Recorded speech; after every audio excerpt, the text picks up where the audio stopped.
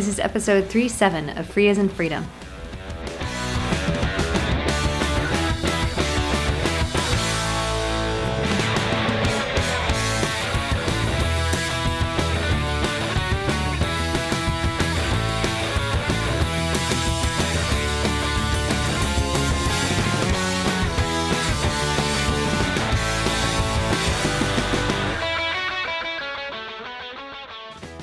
I'm Karen Sandler. And I'm Bradley Kuhn. This is Free as in Freedom.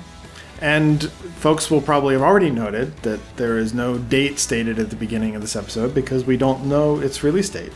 I think that I wonder. I don't think I would notice. Oh, well.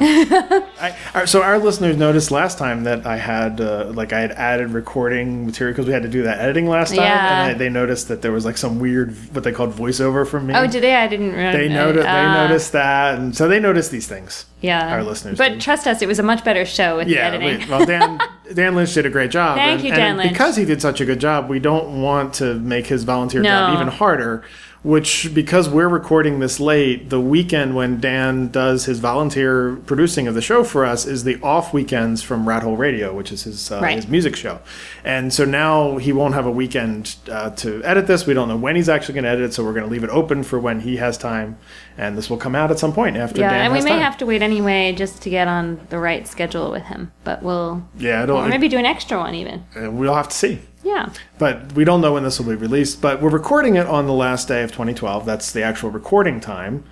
Yeah. And there's stuff going on in free software that we have to talk about. Well, I was going to just say Happy New Year to all of our listeners. I mean, it'll be, whenever this gets released, it's early 2013. We talked about this last year. The dates are arbitrary. It doesn't matter. You don't say Happy New Month but Happy New Week. But it is a time that we have decided as a society to mark the time. And so since we have all agreed to do that, arbitrary as it may be, people do choose this time as a time of reflection and as a time of celebration. And so, well, why didn't they choose the last day of the Mayan calendar for that? I mean, heck, the world was supposed to end. A lot of people did celebrate. Yeah. We celebrated. Right. I kept saying that I hadn't bought my 2013 wall calendar yet. And so if I died at the end of 2012, people would say, well, he knew the world was going to end because he didn't buy a 2013 calendar. People wouldn't be saying anything because the world would have ended. I don't think that. But that's that. Don't quote me that because that's what Ayn Rand said when she died, and I don't want to be. What did? So famously, she said when in one of her final interviews when she was asked about dying, she said, "I'm not going to die. The world's just going to end." Mm-hmm. So I don't want to be compared with Ayn Rand. I think that's. But no, but my point is that because people saw the Mayans didn't finish their calendar for future dates, and they assumed that they must have thought the world was ending. Mm-hmm. Just because they didn't. Well, there's a lot of buy the new calendar. Maybe they should have bought the new calendar. Yeah, exactly. Yeah. They could have. Yeah. Well, I guess they couldn't have because there's nobody selling calendars. And I like end of the world proclamations. It's a good time to have a party. Okay. Anyway, so there were responses on Identica to my. I'm trying to remember what comments. we're talking about. My comments last time. Oh, right. And so it happens when I say anything controversial or harsh that people think is harsh that we get lots of feedback. Maybe that gets us more listeners. I don't know. Because you never say anything controversial or harsh. That's not true. I have occasionally. You're not a harsh person. I appreciate that. I do. When I've said a few things that people have disagreed with, they tend to send personal emails. Actually, we've gotten emails entitled, "Dearest Karen, I know that you meant well." And I did. I promise I did. Well, I think Evan Prodromo actually started the thread, and because he has so many followers, because he's the originator and primary developer of Identica and StatusNet and his new stuff that's Apache licensed that's going to run underneath all that, Pump.io, that stuff. Because he has a lot of followers, and so a lot of people saw it when he quoted me, and I pointed out to Evan that he did quote me out of context because I said at some point I wish Canonical would go away. Yeah.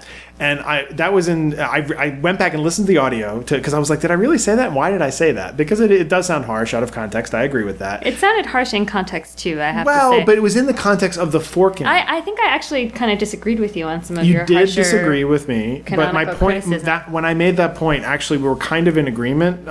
You did disagree and say I want them more engaged. Like I said, it's hard. You said I want them more engaged. Exactly. But the context was the forks, and my argument was that Canonical should go away from Ubuntu in the sense that that Ubuntu should be its own thing and free from Canonical. Does such a thing exist? Well, and then we were talking about that, how there was Kubuntu, and that is separate now from Canonical because they're not funding anyone. And so that's where we went in that conversation. So that was in the context of Ubuntu and control of Ubuntu. Right. Because that was the main problem I had last episode, where I was talking about how I was so upset about the way Canonical was using free software to basically put out spyware, and people argue with Identica about whether it's spyware or not, and there was those arguments as well. Well, did you see the GNOME shopping extension that was released? No, I rely on you for all my GNOME community news, so you'll have to give it to me. No, just there's a GNOME extension that you can use to specify which online, you can basically have a shell search for Amazon products, and you can 3.3, and you can.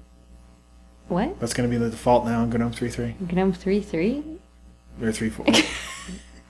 We're more advanced than that, but it's not going to be. It's not going to be default. It's not going to be default. I was trying to make a joke that you were going to do the same thing as Canonical. That was the joke. Oh, I see. But it's going to be the default. It's going to be hard to. You have to edit the code to turn it off. Is that the deal? No, the extension's in there by default. It's hardwired into the JavaScript VM. You won't be able to change it. Well, there's a Mucktware article about it that actually I noticed today. I don't know when it actually came out, but it was the point of the article was the control is with the user where it should be. So the idea is that it's all very transparent. I didn't think the GNOME Foundation was actually going to do that, in part because it would be unrelated business income, which would be annoying for you anyway.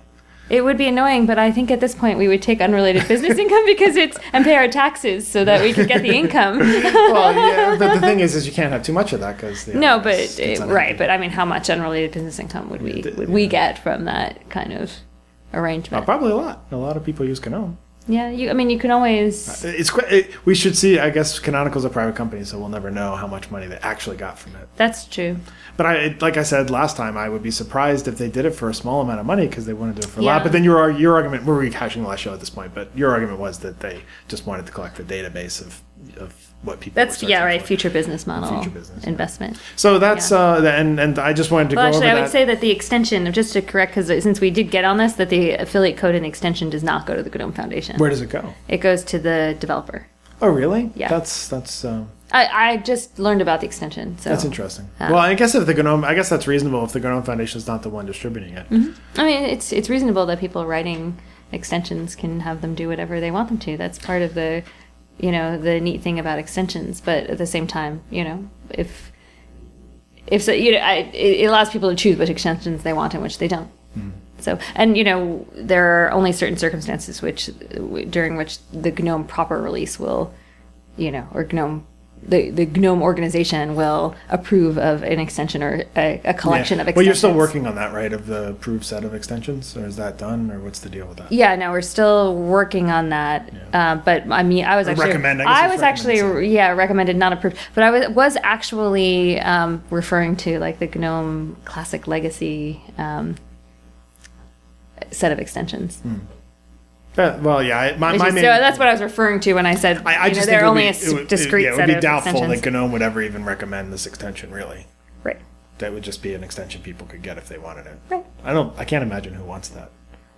I showed my wife some of the screenshots, and she was like, "Why in the world would anybody want that?" You're talking about Ubuntu. The Ubuntu thing. But I've showed her extension. Like basically, her point was it would be the same with she'd have the same reaction to the GNOME extension because it was like, "Why would you want your desktop to search for anything in a shop?" Like, well, no, I mean, I think people might want to. I mean, because I think when you use GNOME Shell, I mean, it's really convenient to use the search box to navigate generally. So that's where that's where a lot of people default to when they do anything. And so rather than launching a browser and going to a shop, if we had a tab that in addition to the default, Wikimedia, which is, if there are no results in the, Of course, I'm a person who used to only use the internet in a cheroot, so right. I would only run my browser in a cheroot in an XNest separate. Right. I think it's funny for you to be sort of anticipating what users would.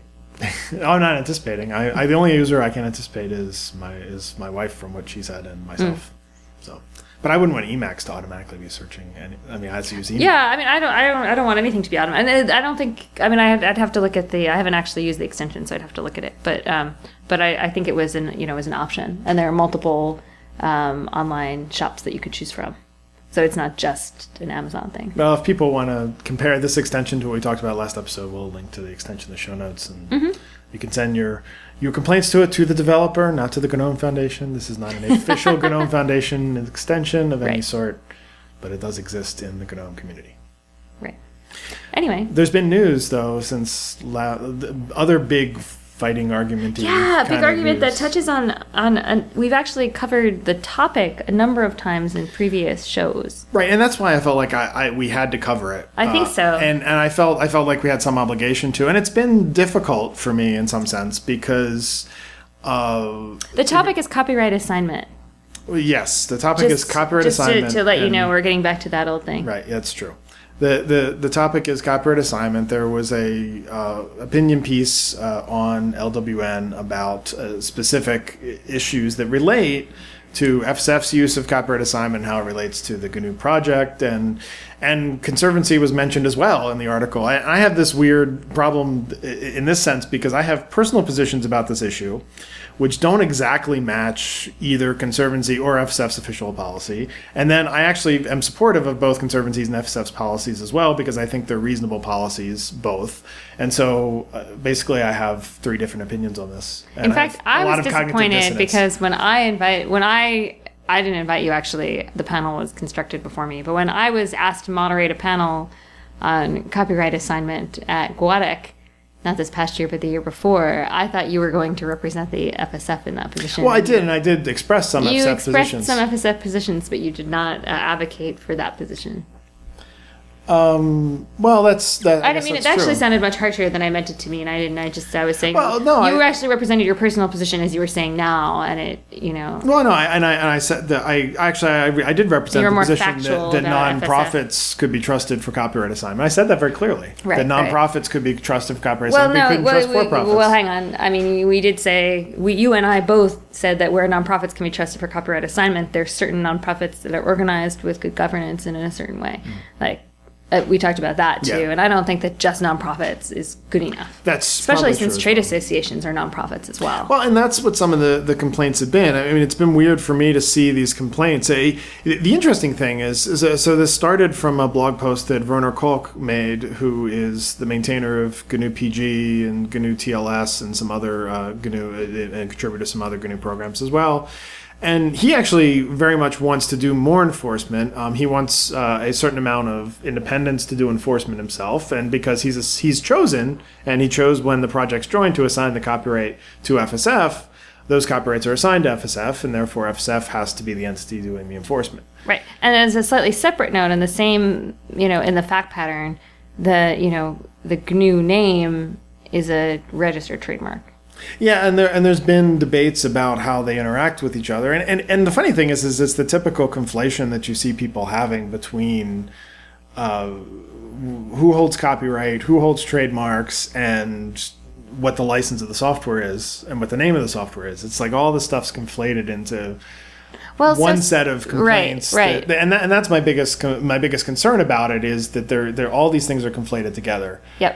Yep, and at the same time, I think there's a lot of confusion about what is the difference between the FSF and GNU. I think that's probably the one that folks. I'll just say my personal opinion is that I understand why folks are confused about that, in part because it's sort of similar to the confusion people have, and then I spend all this time saying when I'm speaking for FSF, when I'm speaking for Conservancy, when I'm speaking for myself, because people conflate those things together. FSF and GNU have the same problem in that Richard Stallman is the president of FSF and he's chief GNUcense of the GNU project. But the FSF has always had a position that the GNU project is a volunteer-driven project that FSF's basically, in our terminology, is a fiscal sponsor. Yeah, I would say there's more intertwining than some people say there is, in that the FSF does provide infrastructure and FSF holds the trademark, for example. True, but in that sense, it's sort of no different than the way Conservancy operates, in the sense that Conservancy is holding trademarks and copyrights for some of its projects. So it's really kind of a fiscal sponsorship on the surface, I think in the details it feels different. It's a little different. I think it just feels different for people because I think that people are interacting with RMS in two different roles, and yeah, I could see that there's some confusion there. GNU and one role is FSF, and for example, this issue was new to me. I'm on the board of directors of the FSF, and therefore. A few people who wrote me privately were almost angry at me. They weren't angry. They were almost angry. They were annoyed. Is the right word, that I didn't know about the situation brewing because it had been discussed on a mailing list called GNU Prague, and GNU Prague Discuss, which are mailing lists for the GNU project, which I think I've never been on. If I was on GNU Prague, I was on it for a very short period of time. At one point, I've never actually been a maintainer of GNU software. I've never really contributed to the GNU project all that much, really. Even though I was involved in FSF. Right, advocacy. Not really, right? Not really. Well, I've been a volunteer for the FSF for a long time. I think your work at FSF, to the extent to which FSF is a little bit. I would just say it's FSF's different. The home of the GNU project, but it's not the only program activity of FSF. And I really was never focused much on it. No, but the FSF doesn't really advocate for the use of non-GNU project software. No, that's not true at all. Is it not true? No, I mean they advocate for. I mean they are promoted Replicant. Replicant's not GNU. Oh. They promote Replicant because it's the Thank you for correcting free me. Software. You're right. Platform. So I mean, there was some discussion. Maybe Replicant was going to join GNU, but they decided not to, as far as I know. So you're right. And actually, to be fair, I'm thinking back actually to the FSF T-shirt that they gave away at one of their events, and they had like all the logos of different free software projects, many of which were not GNU projects, all happily working together for free software. So the place where I've intersected with this issue of copyright assignment has not been through the GNU project, has been as a director of FSF since I came onto the board of directors in the beginning of 2010. I guess it was beginning of 2009. At some point there. It's only been a couple of years recently. And actually, most people know who listen to this show, and I've said it publicly in numerous places, that I've been advocating for my personal positions about how to do copyright assignment from within the FSF. Now, I thought that was cool that you said that on the panel, by the way. Like I said, I was frustrated that you held your personal position, but I thought it was cool to tell people I'm advocating for this personal position with the board of directors, and I'm one director, and I'm hoping I can get that. I thought that was really cool. Yeah, but I have a tremendous. The thing the thing I'm also known for very heavily is across multiple organizations. I've done a lot of enforcement of the GPL. And most of my views about copyright assignment are completely centered around difficulty and ease of GPL enforcement and what policies make it easier to uphold copyleft and make sure the software stays free. And so my views on copyright assignment are nuanced because the challenges of enforcement are nuanced in my view. So I think it is easier to enforce the GPL with copyright assignment. It's not necessary. There was a time in FSF's history where it actually received legal advice. Lawyers who said you needed all the copyright to enforce. Those lawyers were wrong, but it was because the thing was new. And like, I mean, if you read GPL v2, there are these vestiges of wording, especially in GPL v1 as well, of basically the license is almost trying to tell you we really are just a copyright license. We're really a copyright license, because no one had done that with copyright before, and there was sort of a sense that is this something copyright law can be used for? And people didn't know. They were like, well, we want to try to some extent, we still don't know. But I think we do know. But we largely we've done a lot of enforcement. We largely know. And so I think but none of that on appeal in any way. True. But I agree with you. And the more you do, and the more that time elapses, and this becomes the state of play, the more likely it is to continue. But it's certainly easier, and I said this on the threads on LWN that and on Floss Foundations as well, where unfortunately a debate about this started up in parallel to the one on LWN. That I've spent hours and hours and hours, probably weeks of my life, on extra stuff in court proceedings to maintain that even though we didn't have all the copyrights represented, we had a right to enforce the GPL. We've always been successful, but the thing that people don't realize, particularly in U.S. litigation, I've heard other jurisdictions, like Harold talks about how Germany is a lot easier, and there's not as many like opportunities, I guess, for the other side to sort of question you and so forth. But in U.S. litigation, the other side just raises every single specious argument they can think of to try and distract the court, to try and get you to give up and all this sort of stuff. Why you something like that? It's true. No, I know it's true, but for some reason I was imagining you said speciesist. Oh, I said specious. I was trying to say the word did, specious. you totally did. I probably pronounced it wrong. I pronounce words all the time. No, wrong. but I was imagining embarrassing. like a speciesist. No. I don't think anybody. I don't think any GPL violators are speciesists. I have no reason to believe that's true.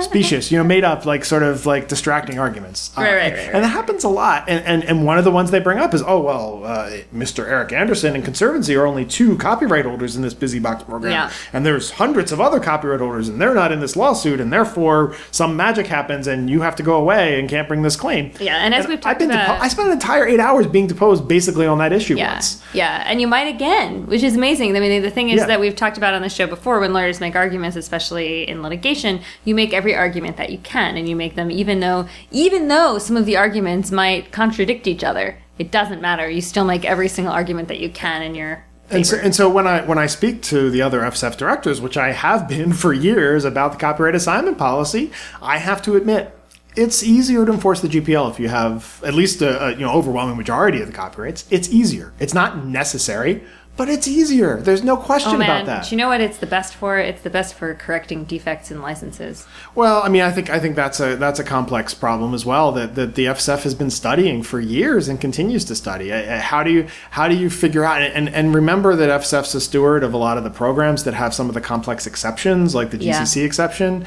And one of the proposals I've had out there, this is probably the first time said in public, I've had a proposal that we need to version the exception so that we can, we need to version the exceptions the way we version GPL, which FSF's never done before. And these are all complex issues, complex policy questions.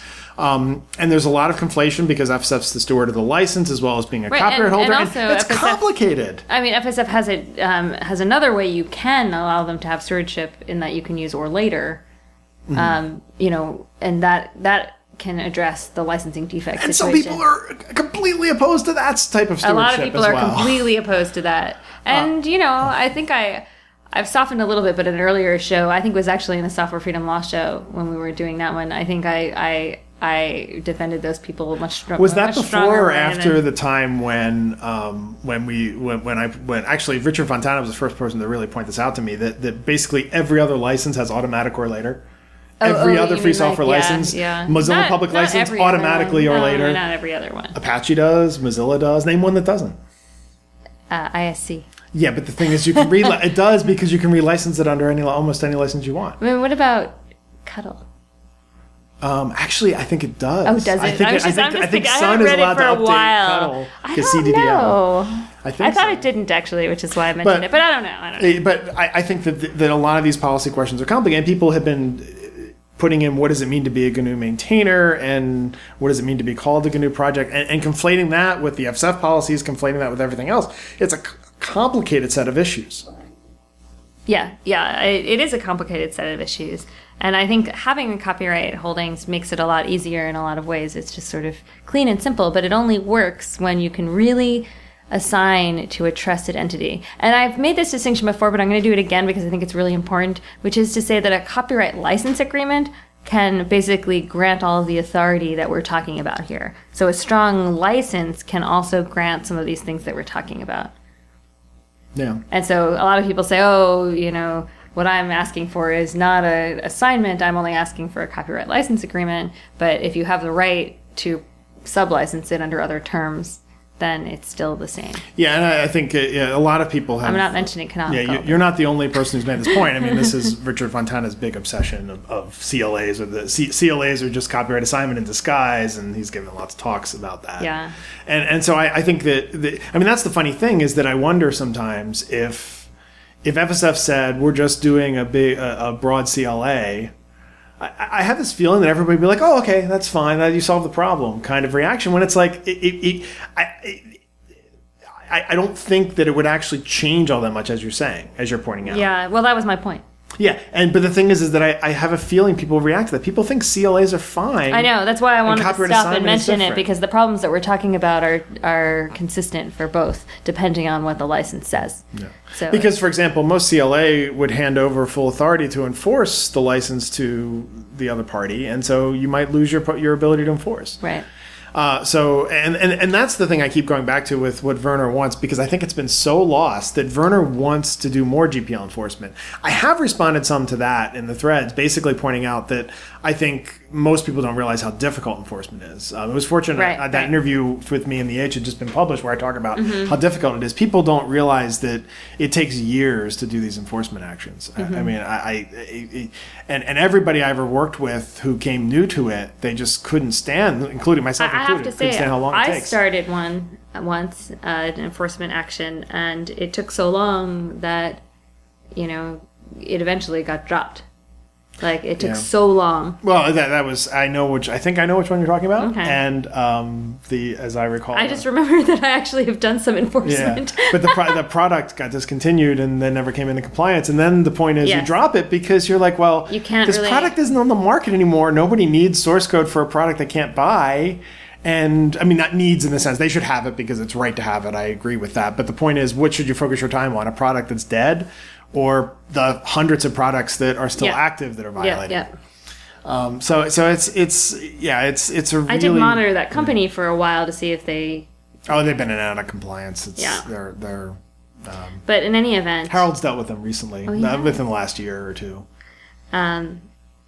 But but I actually wanted to get back to this point of what is a trusted entity, because I think that I think when there's like all this discontent with the FSF, I think there's something more going on with it. Like, I think that the FSF unfairly gets the brunt of criticism many times because folks are looking to point at some fault at the FSF because they feel like the FSF is too hardlined to their principles, whereas many others think that that's the role of the FSF, and so I think that in some ways the FSF gets it a little bit tougher than others. On the other hand, I think that I've said this before, that there are different corporate governance models, and from where I am, I think that I used to really advise as a lawyer that nonprofit entities have a model that's more like the FSF's. In what way would you suggest that? Well, I was just going to say that I used to advise that you can set up a nonprofit with voting members, or you can set them up with self-perpetuating boards of directors or similar kinds of that kind of a construct where directors or very small voting membership. Yeah, or where there's they appoint new directors and there are rules basically amongst those developers those directors, as opposed to a something like GNOME, which is a voting membership. And I used to very much advocate for the self-appointing board with my clients because it's so much easier from a legal perspective. There's so much less procedure, and it's so much, it's not as easy to get out of compliance and all this business. But I have to say that now, having become an active participant in GNOME, I really see the benefits of a voting membership. And I think that there are some real advantages. And I think the FSF is a special case, so I'll put that aside. But I think if there are other entities that want to accept copyright assignments, I would recommend that they have a very broad-based voting membership. But what do you do about the case where and there are the enemies of license enforcement. There are a lot of people who don't want to see GPL enforced ever. Trust me, they're constantly trying to politically outmaneuver me and all this other stuff to try and, as I said on a mailing list recently, I'm constantly being presented with sticks and carrots to either stop me from doing enforcement or entice me to not do it anymore on basically a monthly basis. Mm-hmm. But given that there's those people out there, wouldn't they just game the voting membership of this thing you're thinking about? But that hasn't happened as far as I know. It hasn't happened in GNOME. In a broad-based free software project voting member. Do you know of any that has happened with? Because there aren't that many. That's the thing. Is there's no. I don't know. Name a nonprofit that has a voting membership that is A, has a voting membership, B, is a steward of a project, other than GNOME. So I think Apache is different because the license is so permissive. I mean, I think if the thing is that if Apache has a broad voting membership, but the license, they require the license being permissive. I guess a bunch of copyleft people could show up and change Apache license to be a copyleft or something. That could be gamed that way. I think you can't cite them as an example of another organization on this issue. The governance issue is truly there because when you have the voting membership, you have a turnover in directors. You have sort of it has some kind of. I guess, but then why? I mean, why does Apache make these deals that look like they're just pro-company deals, like IBM, like making a deal for Apache OpenOffice.org, and basically just taking a project that kowtows to some specific corporate interests? Like, why does that happen? So if the Apache voting membership disagreed with that and agreed with you, they would, vote a new board in. But do we know for a fact that IBM didn't game the voting membership? In the self-appointed board, basically, it's much more likely that you can get a small group of people that will make a decision that a broader base might disagree with. I'm saying that there's a lot of... Well, and that's why I'm not saying that we should allow the Apache Foundation to be the steward of the GPL. That's not what I'm saying at all. I'm saying that, if we're thinking about ways that we can improve on the situation, we make the selection criteria... strong in terms of becoming a member of that organization that's going to be the steward, right? I mean, those are the things that I think GNOME, and I agree with you. I think GNOME has done a good job with that. And I'm not saying that GNOME should be the steward of the GPL either. I'm saying that some of the criticisms of the FSF are actually related to these governance issues. And, I don't agree. And while I actually think that Richard Stallman, as the head of the FSF, and as an ideological leader, is special. Like, he has a it's a little bit different than these other organizations that I'm talking about.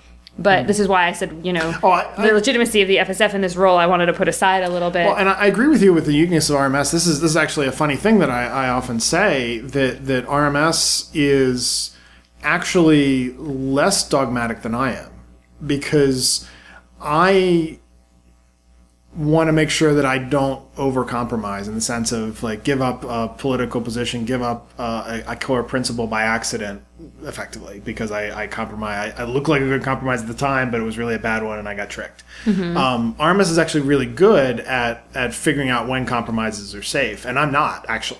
So it's funny because people think, RMS is so dogmatic, and I've been told, you're the more reasonable version of RMS. In fact, I'm more dogmatic. Can you give an example of a compromise that you probably wouldn't have made, but RMS did?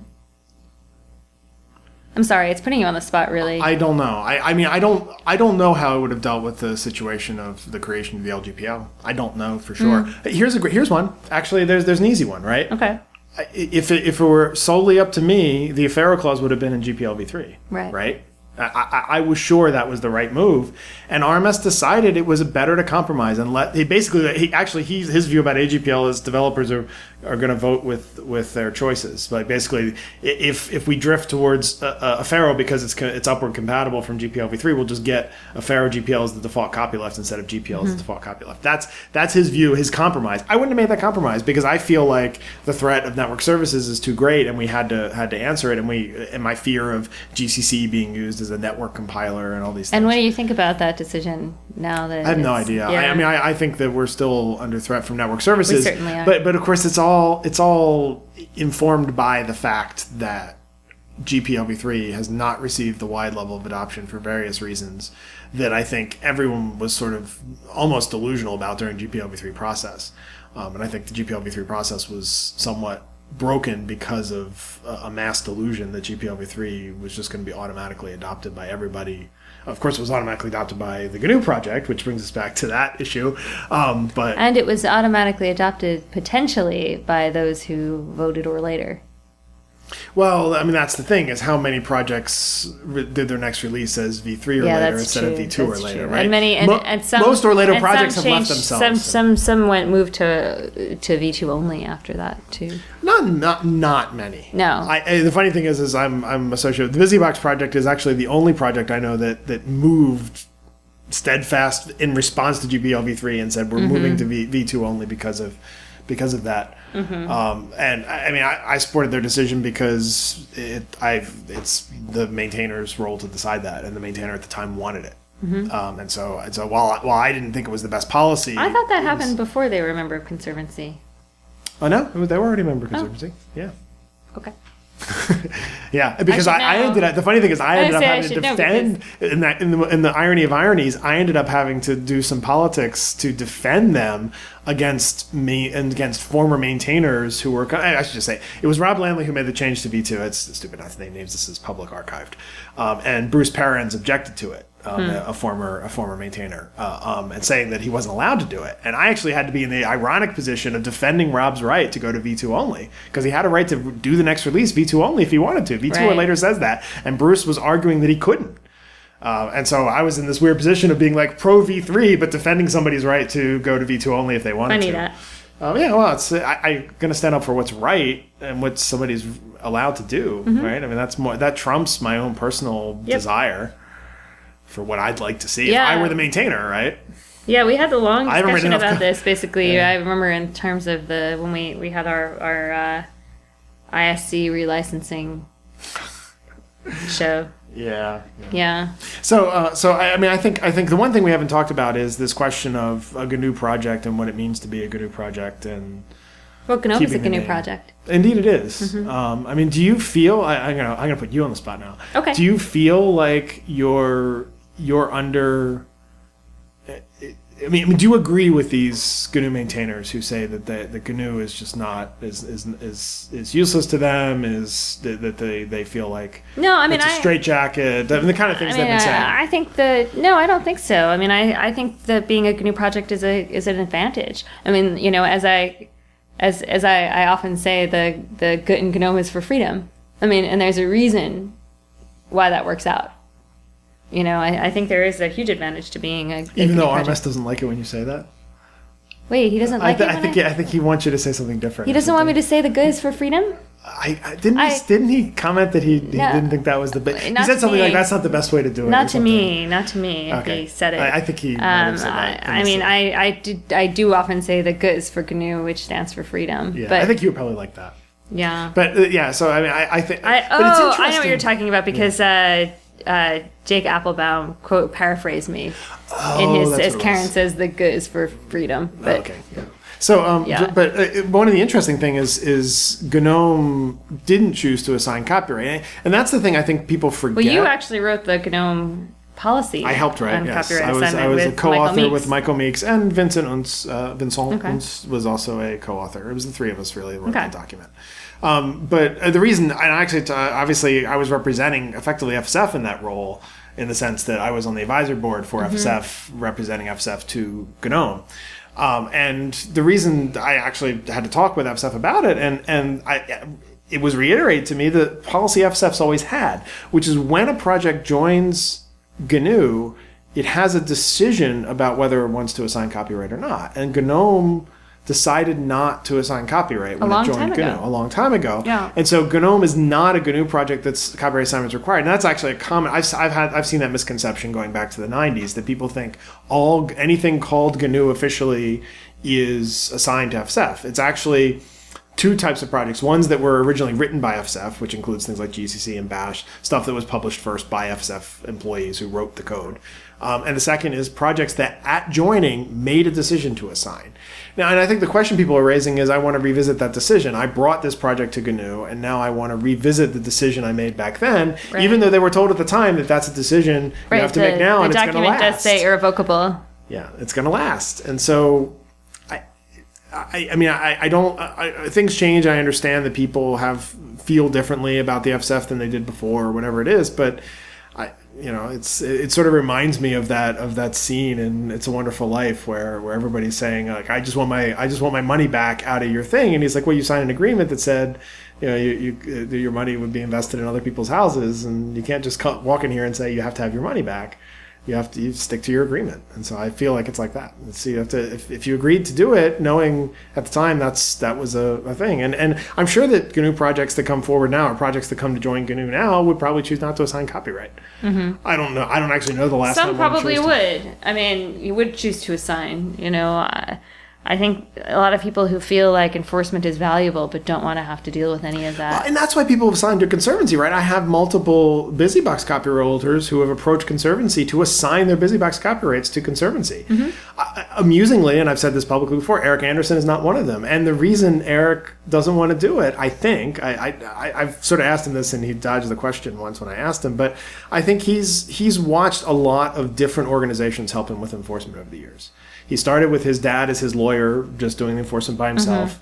Mm-hmm. FSF, when I was at FSF, I helped him do enforcement. He enforced through FSF for a while.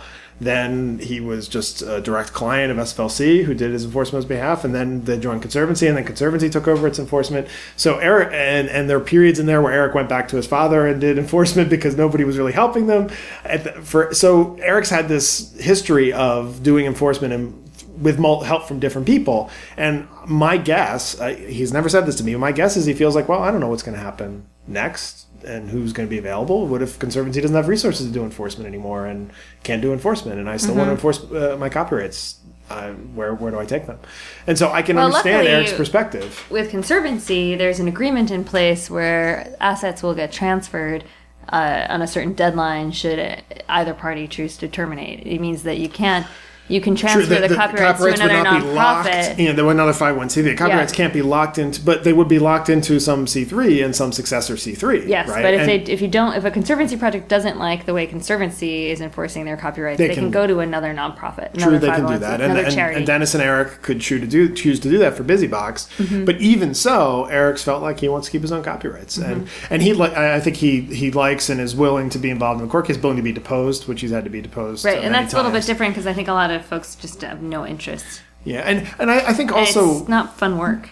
Yeah, I might add as a little pat on the back for you, Bradley. Well, I'm just amazed that people want to do all that. I think quite okay, and this is kind of I guess people are going to say this is harsh, but I think the people who feel like FSF's not doing enforcement right for them on the copyrights they assigned, I think respectfully, I'll try to be as respectful as possible. I think they just don't know what enforcement's like.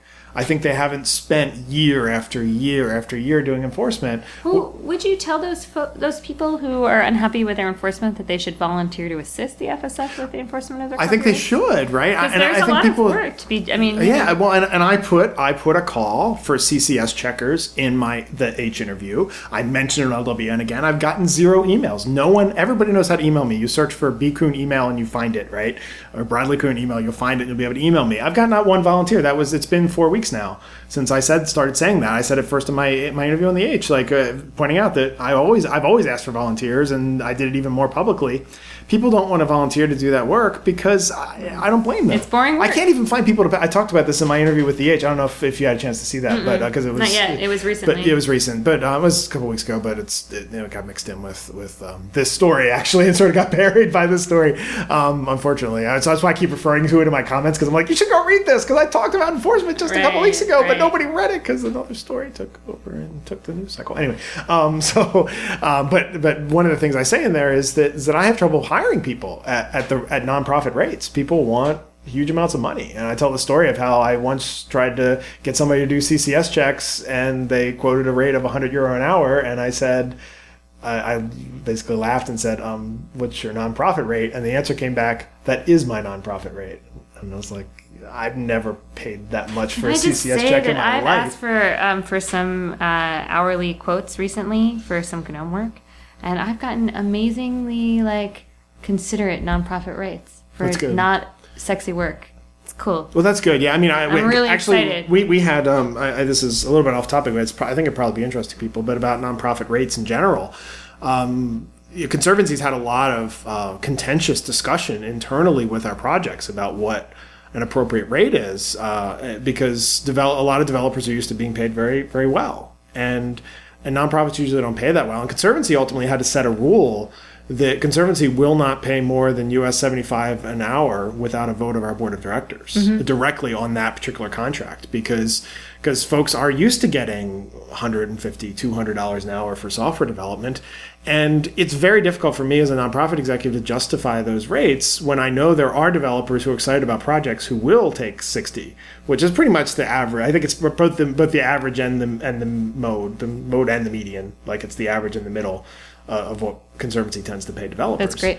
It's $60 an hour, and I have contractors who work for as little as $30 an hour doing software development with Conservancy, who are willing to, I guess, like you're talking about, willing to accept lower rates, and that's good when they want to do that. But the thing is that that's the software development work. That's actually writing software. Yep. The CCS checking is not writing software. It's trying to get stuff to build that is not going to build.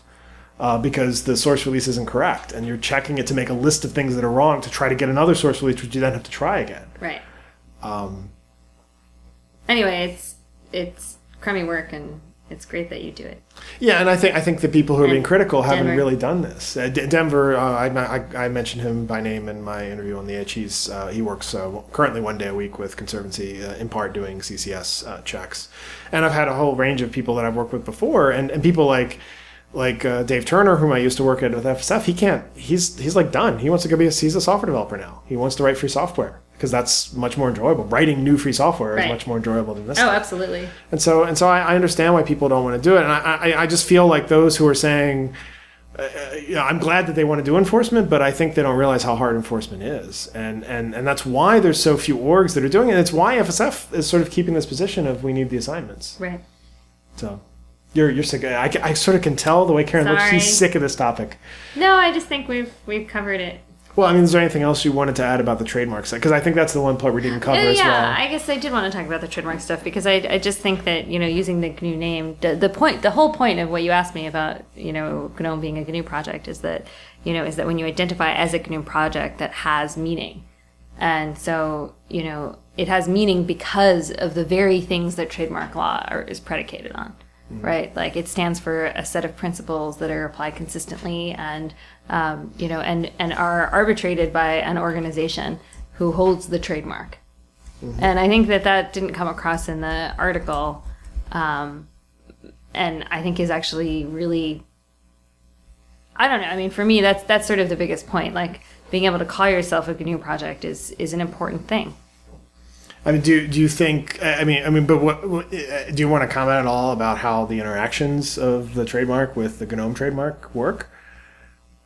Well, it's a little bit less complicated for GNOME, because GNOME isn't using the term GNU generally. But we do say very prominently on our website that we're a GNU project, and if we do something that violates the principles of the GNU project, you better bet that Richard Stallman is going to be knocking on my door to keep us honest. And I would like him to continue to do so, because if we're doing something in a non-free way, or in a way that violates the, I think that totally defeats the purpose of GNOME. Mm-hmm. Which I'm actually really excited. Our latest slogan on our website is "Freedom for Everybody," and as opposed to "Made it Easy," which it used to say. And "Freedom for Everybody," I think, is really the kind of slogan that we want to have. There's been a real really interesting ideological movement in the GNOME community as of late to really embrace our freedom roots. And I think isn't that your doing?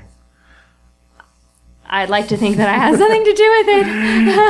Well, I don't know. I think that you've helped foster a new culture in GNOME. That's what I'm thinking has happened. I hope that's happened. I appreciate that. I think that's what's happened. It's not that I don't think that some GNOME developers are not very pro software freedom. It's a big community, but it's a big community, and there's a lot of factions, and there's a lot of people who really. I mean, there's current GNOME contributors, there's former GNOME contributors who just despise FSF.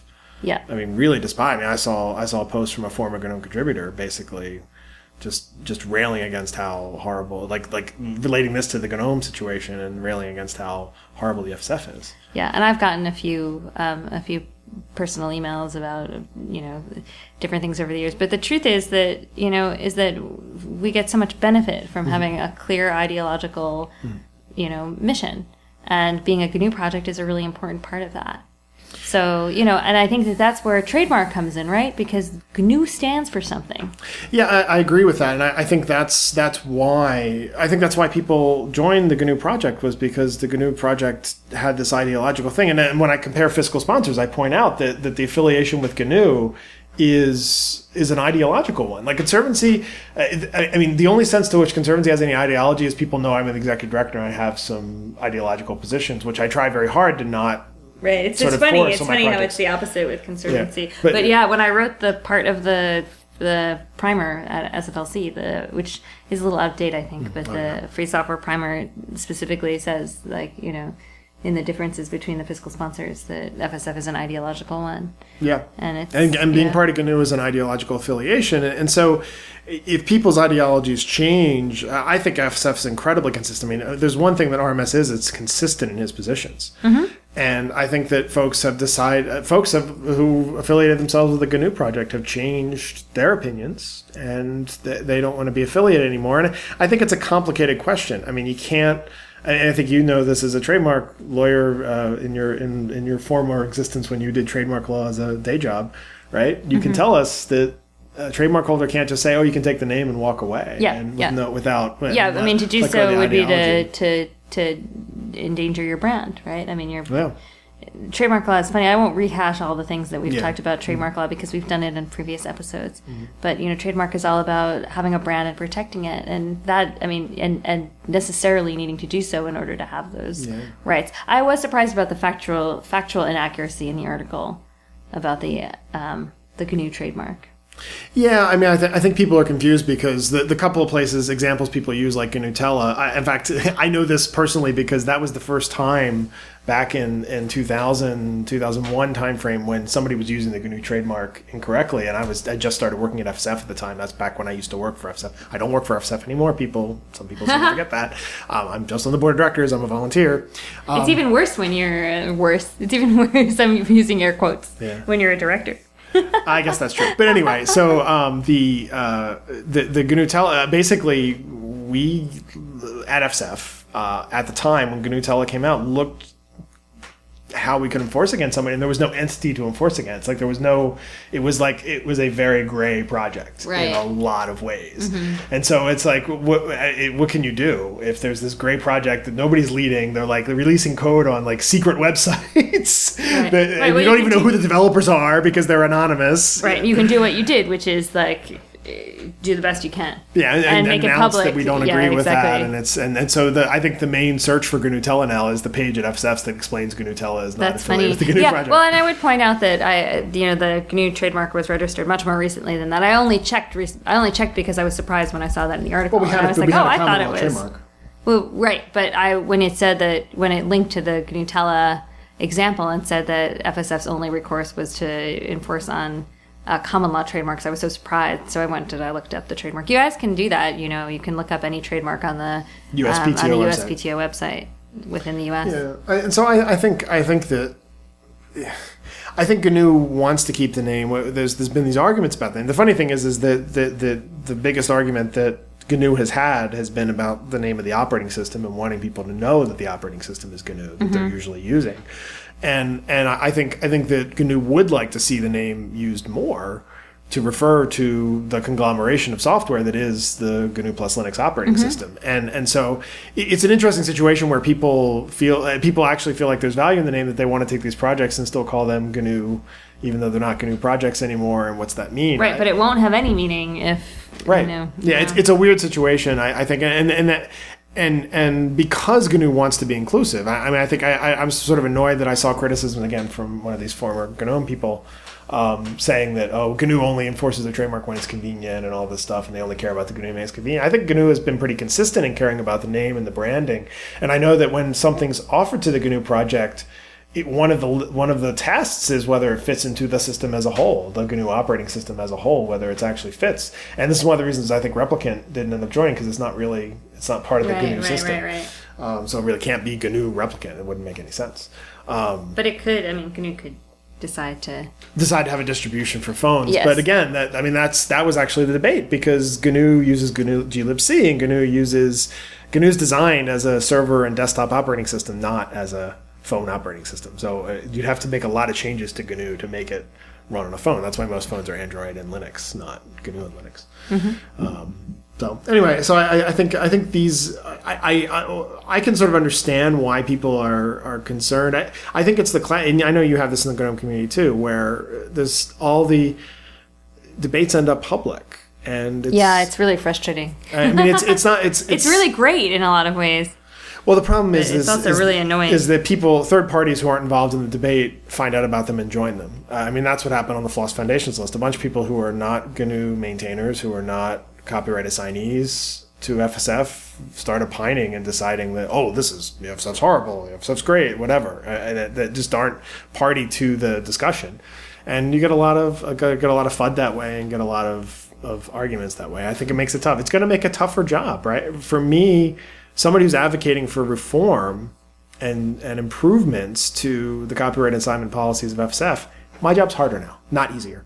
Oh, yeah, of course. Because now there's a tendency, and people, you must realize this, people dig in their heels when they're confronted with constant, you're horrible, human beings have a tendency to dig in their heels. And we in particular in the free software world are just such a divisive community. Yeah. Like, there are so many issues we could point to that are like this. And where, actually, I don't think she'd mind that I call her out on this, but Joan Marie Diggs, came to me one day and she was like, can't we just get past all of these different disagreements? Like, we as a free software world are just, we're hurting we've got such limited resources. We're such a small community and we fight each other over a lot of times stupid things, which then prevents the overall adoption of free software. Yeah, I mean, I think the danger in that argument is then you get the Shuttleworths who basically say, oh, people who don't just agree that Ubuntu is great are ideologues who hate us, right? I mean, that's the problem. That's the slippery slope of that argument. Well, is that basically anybody who disagrees is an ideologue and therefore should be rejected outright. Yeah, but that's not the way she meant it. And I know that's not the way I didn't mean to say she did. The problem is that her argument, while valid, has a slippery slope. But it's totally valid. I mean, it's totally valid. It's probably right, even. It just has a slippery slope on the other side. Yeah, I mean, I wouldn't call it a slippery slope. I think it does, because I think that it's easy to say, well, it can be distorted. If you're not with us, you're against us. Kind of anybody who's divisive and says that they disagree or says that somebody's wrong. I mean, I was told recently that we fight about everything. It's wrong to say somebody's wrong. Basically, I was told that I was a bad person and not welcome in the free software community because I'll say that somebody's wrong if I think they're wrong. I had so many, I mean, I've had a lot of discussions where in the free software world where we basically say, okay, so we'll just agree to disagree. Yeah. Well, but as long as we can work together, it's not a problem. Yeah. Well, maybe. I mean, I think it's going to be tough. It's certainly going to be tough trying to advocate for policy changes now that everybody's fighting over it, right? Yeah. When people have concerns, right? They've raised issues and said, I'd like to see this fixed. And then it doesn't get fixed in the time frame they like, and then they're saying, well, you refused to do what I asked you to do. Well, to be fair, to flip that around, I mean, at some point you have to sort of take other action if you want to see things change, right? I mean, you often talk about when you go after violators that, they say they're fixing it, they say, and then eventually if you don't sue, if there's no teeth, then what are you doing? And so I think that, people perceive differently what their own time frame is and what they reasonably expect. I guess I'm personally annoyed because I tried really hard to make it clear and doing that desktop summit panel and so forth that I was attempting to reform and change some policies but that the issues are complicated. And I think folks don't want to look at how complicated issues are for people. I mean, I've tried to. Well, that certainly doesn't make good press. Yeah, that's true. It doesn't. I mean, I've done this this is one of the reasons I let GPL violations matters take years, right? I mean, our outside counsel, good old Dan Ravisher, he always tells us, like, oh, we should just be in court tomorrow. We could sue them tomorrow. It's a copyright violation. You can sue them. And of course, we're not suing people tomorrow because I actually understand. I want to just chime in here and just say that Dan is not while he is a great litigator and he does a lot of good work through litigation, he's not an ambulance chaser and he's not trying to push everyone to sue. No, but his point is he prefers amicable resolution. Of course he does, but he's our litigator, and your litigator is going to advise you that litigation is a good option, especially when your case is strong, and the case is always strong in enforcement. The reason I let violators go for years out of compliance, trying to get them into compliance, is because I understand that it's more complicated than it looks for them to come into compliance, and that they have people they have to convince. And I think it's really kind of horrible when people criticize and say, oh, well, Conservancy does this enforcement and pulls products off shelves and all this sort of thing. I mean, that's exactly the kind of thing I'm talking about. You have to sometimes give people time to do what's right. And I think people have a double standard. They expect perfection from the people they are kind of closest to, and are sometimes more willing to give other parties who are further away from them more benefit of the doubt. It's like a what's that cliche? Familiarity breeds contempt. Right. That's what I see happening a lot with the FSF. Yeah. People are contemptful. The FSF is popular to bash. Yeah. Yeah. And so that's what I see a lot of, and anyway. I mean, the thing is like nobody's like out there saying how horrible Oracle is, and it's like the biggest proprietary software distributor. Oh, there in are the people world. saying that. But the point is that they're busy complaining about these nuanced issues with the FSF and not complaining about the fact that IBM still produces millions and millions of lines of proprietary software every year. Well, you can't really compare the FSF to a for-profit company. I know, but the point is that And people are emotional about, the nonprofits they care about and volunteer for. Oh, that's an interesting point. So you're saying basically that they're more critical because they care. That I think that's probably true. Yeah. I think that's true with Werner. I've known. Oh, I Werner think for so, a long time. definitely. I think Werner cares about. Obviously, cares about enforcement. I He think wants you can enforced. see. Yeah, totally. I just think it's funny that the people in the thread are criticizing enforcement when it's Right. what Werner wanted was more enforcement. Don't forget that. So And funny. I think the FSF wants to give that to him. Certainly, if there's enforcement actions they should be doing, but it's complicated. Anyway, I'm repeating myself now, so I think we can wrap up. I think we Just did. already did. All right. Okay, so we'll have another show at some point following this one. It could be closely following. Possibly. And happy 2013. Okay, whatever.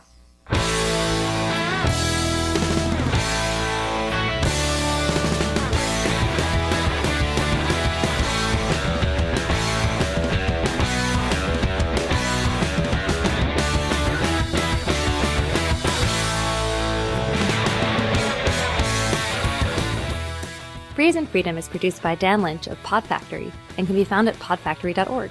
Thanks to Mike Tarantino for our theme music. This episode of Free as in Freedom is licensed under the Creative Commons Attribution Share Alike 3.0 United States license. You can follow Free as in Freedom, Bradley, and Karen on Identica, and also read Bradley's and Karen's blogs. Links can be found on the Free as in Freedom website, faif.us. That's faif.us.